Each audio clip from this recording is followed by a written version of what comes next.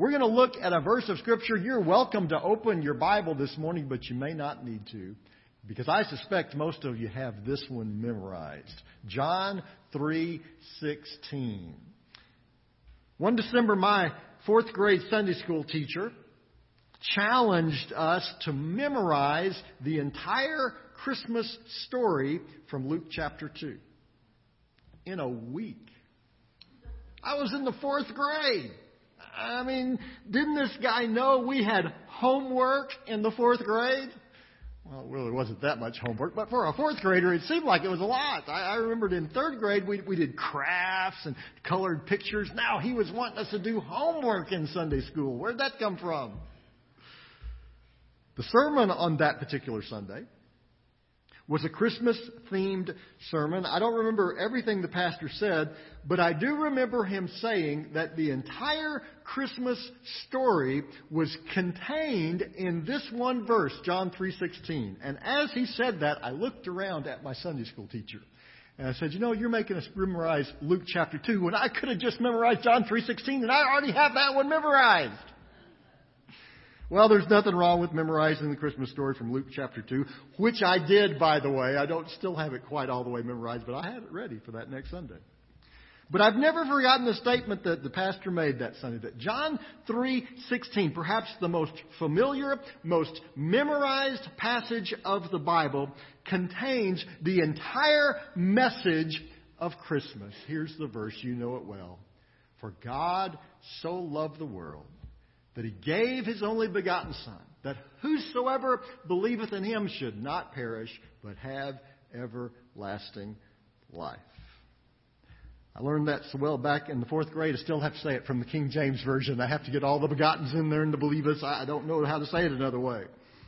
The more I think about it, though, the more I realize it's true. The entire message of Christmas is, in fact, contained in this verse. Actually, it's also helpful to read the next two verses, verses 17 and verse 18. They're less memorized, but they're vitally important to understanding what the Bible is saying. So over the next 3 weeks, we're going to take a look at these three verses as we approach this Christmas season. It's an often misunderstood passage. And in fact, we will see that this section of Scripture does contain the message of Christmas. It's simply this. Christmas means God gave His Son.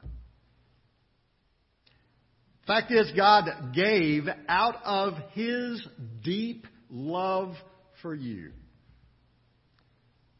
For the first time in his gospel here in John 3:16, John uses a word that he will go on to use more than 36 times in his gospel. It's the Greek word agapao, or you may be more familiar with the noun form of that word, agape. It's a word that describes God's love for us, a love that was so deep that He gave us His Son. In the language the Bible was originally written in, there are several words that describe love. There's words for brotherly love, words for romantic love, words for the love between friends. And then there is this word that John uses here, the strongest, deepest form of love. It's a love that's freely given. It's not earned. It's not deserved. It's the kind of love that God has for us. And nowhere is that illustrated more clearly than in this well-known verse, John 3:16. Paul describes the same truth in Romans chapter 5, verse 8, where Paul writes, God commends His love toward us in that while we were yet sinners, Christ died for us. Christmas is indeed a beautiful time of year. All the decorations are amazing. We just watched the show Christmas Light Fight. Between the commercials, you'll see hundreds, if not thousands of dollars spent on every kind of decoration imaginable. And maybe the beauty of those decorations is nowhere more evident than in the beautiful manger scenes, the nativity scenes that have these intricately carved and immaculately placed people and animals and carvings all in perfect position. Now, of course, we know it wasn't really that way. It was a manger, after all, a feed trough where our Savior was first laid. But it goes deeper than just the scene itself. It's not just that Jesus was born into humble circumstances. God sent His Son into our world knowing what was to come. God sent His Son into a world knowing that Luke chapter 2 meant Luke chapter 23. God the Father knew that the manger meant the cross. He knew what lay ahead for that little baby in Mary's arms. Now, why would God do that? Why would Jesus leave the amazing glories of heaven to be born in a feed trough? Why would He come? Knowing that the very people He came to save, the very people He loved, would spit on Him, would reject Him, and ultimately would crucify Him. Why would He come knowing the stripes that would be on His back, knowing the thorns that would tear into His brow? Why did He come knowing that He would die abandoned and alone? Well, Jesus came because that's how much He loves you. God gave His Son because otherwise we would have no hope. Mary and Joseph were very careful on their journey to Bethlehem. It wasn't just that Mary was very close to giving child, but they knew the other part of the story. The angels had told them. Mary was carrying the Son of God. And then when they arrive in Bethlehem, having been forced to do that, to make that journey because of a law of taxation, they get there and there's no place to stay. No room where they can lay their head. No room where Mary can get any rest. The only place available was just fit for animals. And this was the night that the one who would deliver the world would be born. All heaven would celebrate. The angels would announce His birth. Scholars would come from the east bearing gifts, welcoming a king. Shepherds would run through the streets telling everyone they saw that the Messiah had been born. But God knew what all of that really meant. God gave His Son not to be an earthly ruler, but He gave His Son to be a sacrifice. The manger meant the cross because there was no other way.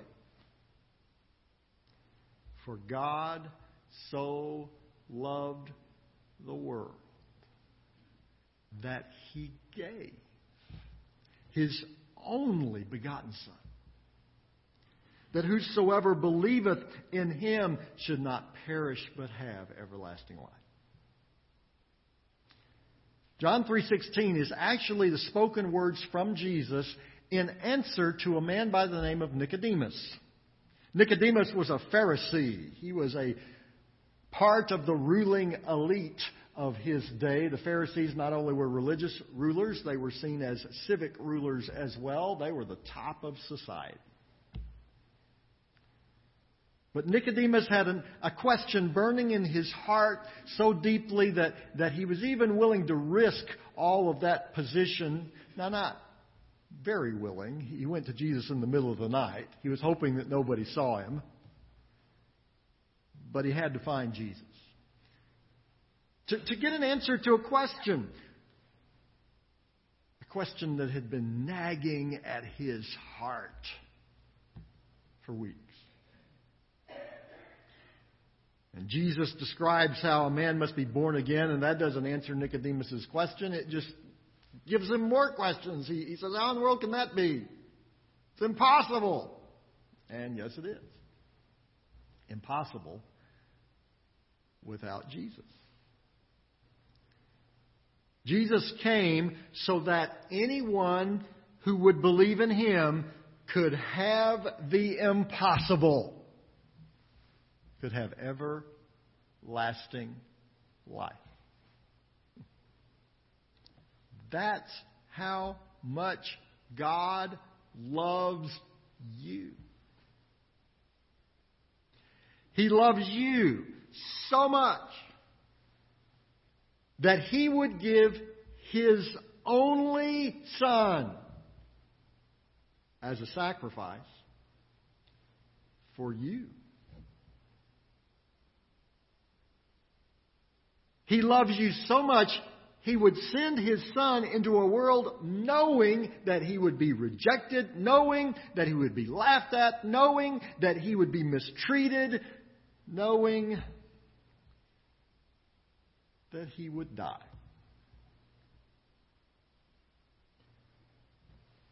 God loves you so much that He wants you to have everlasting life. Now think about that. That's not just everlasting life, a life that lives forever. It is that. But everlasting life is life forever with God. God loves you so much, He wants to spend forever with you. Now we're coming to the holidays, so, there's some people that we just as soon not be around during the holiday season. Matter of fact, we probably wouldn't want to be around them most of the rest of the year either. It's okay to admit it. There's some people you rub the wrong way too. They don't want to be around you either. There are some other people that we enjoy their company. We invite them over to dinner. We go out and play around the golf. But as much as you enjoy having them around, as soon as the last plate is finished and they go out the door and get in their cars, you're still kind of glad to have a little bit of time just there by yourself to get in your easy chair and rest for a little while. That's okay. And then there are those people you love dearly that you would never want to be without them. And yet, as much as you love them, you still send the kids out in the backyard to play for a few minutes so you can get a little peace and quiet. Folks, God loves you so much that He wants to spend eternity with you. And He's not just rooting for you to make it. He's not just cheering you on, hoping that you're going to get across the finish line. No, God made the way, and it cost Him everything. It cost Him His only begotten Son. That's how much God loves you. That's how much He wants you to be with Him forever. That's how much He wants you to have the life He created for you right now. That's how much He loves you. With every stripe on the back of Jesus. With every thorn that pierced His brow. With every strike of the hammer on the nails in His hands and His feet. With every drop of blood spilled at Calvary. That's how much God loves you. And that's what Christmas means.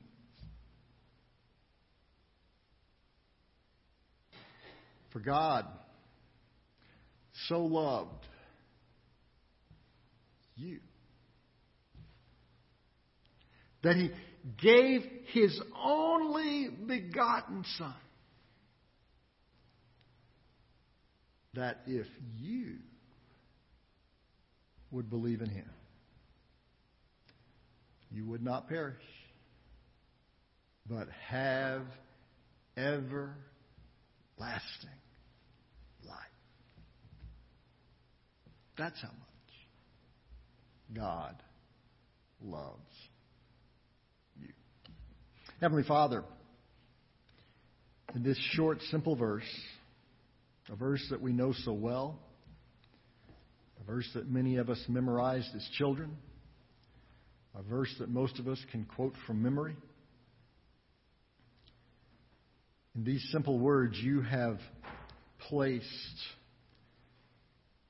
the extraordinary meaning of Christmas.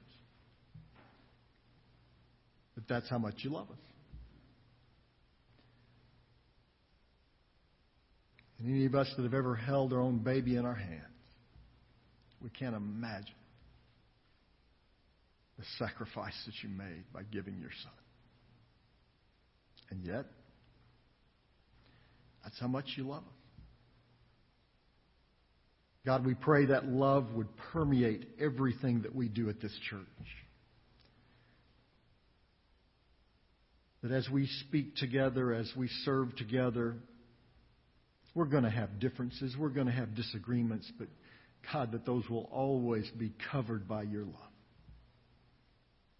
And that as we go through the ministries of the season, as we give out baskets of food, as we invite the community to come hear the music of the season, as we do all the other things that are a part of this wonderful time of year, that God, it wouldn't just be something we do because we enjoy it. It wouldn't just be something that we do because that's what we're supposed to do during the Christmas season, but God, it would be something that we would do because we recognize how much you love us.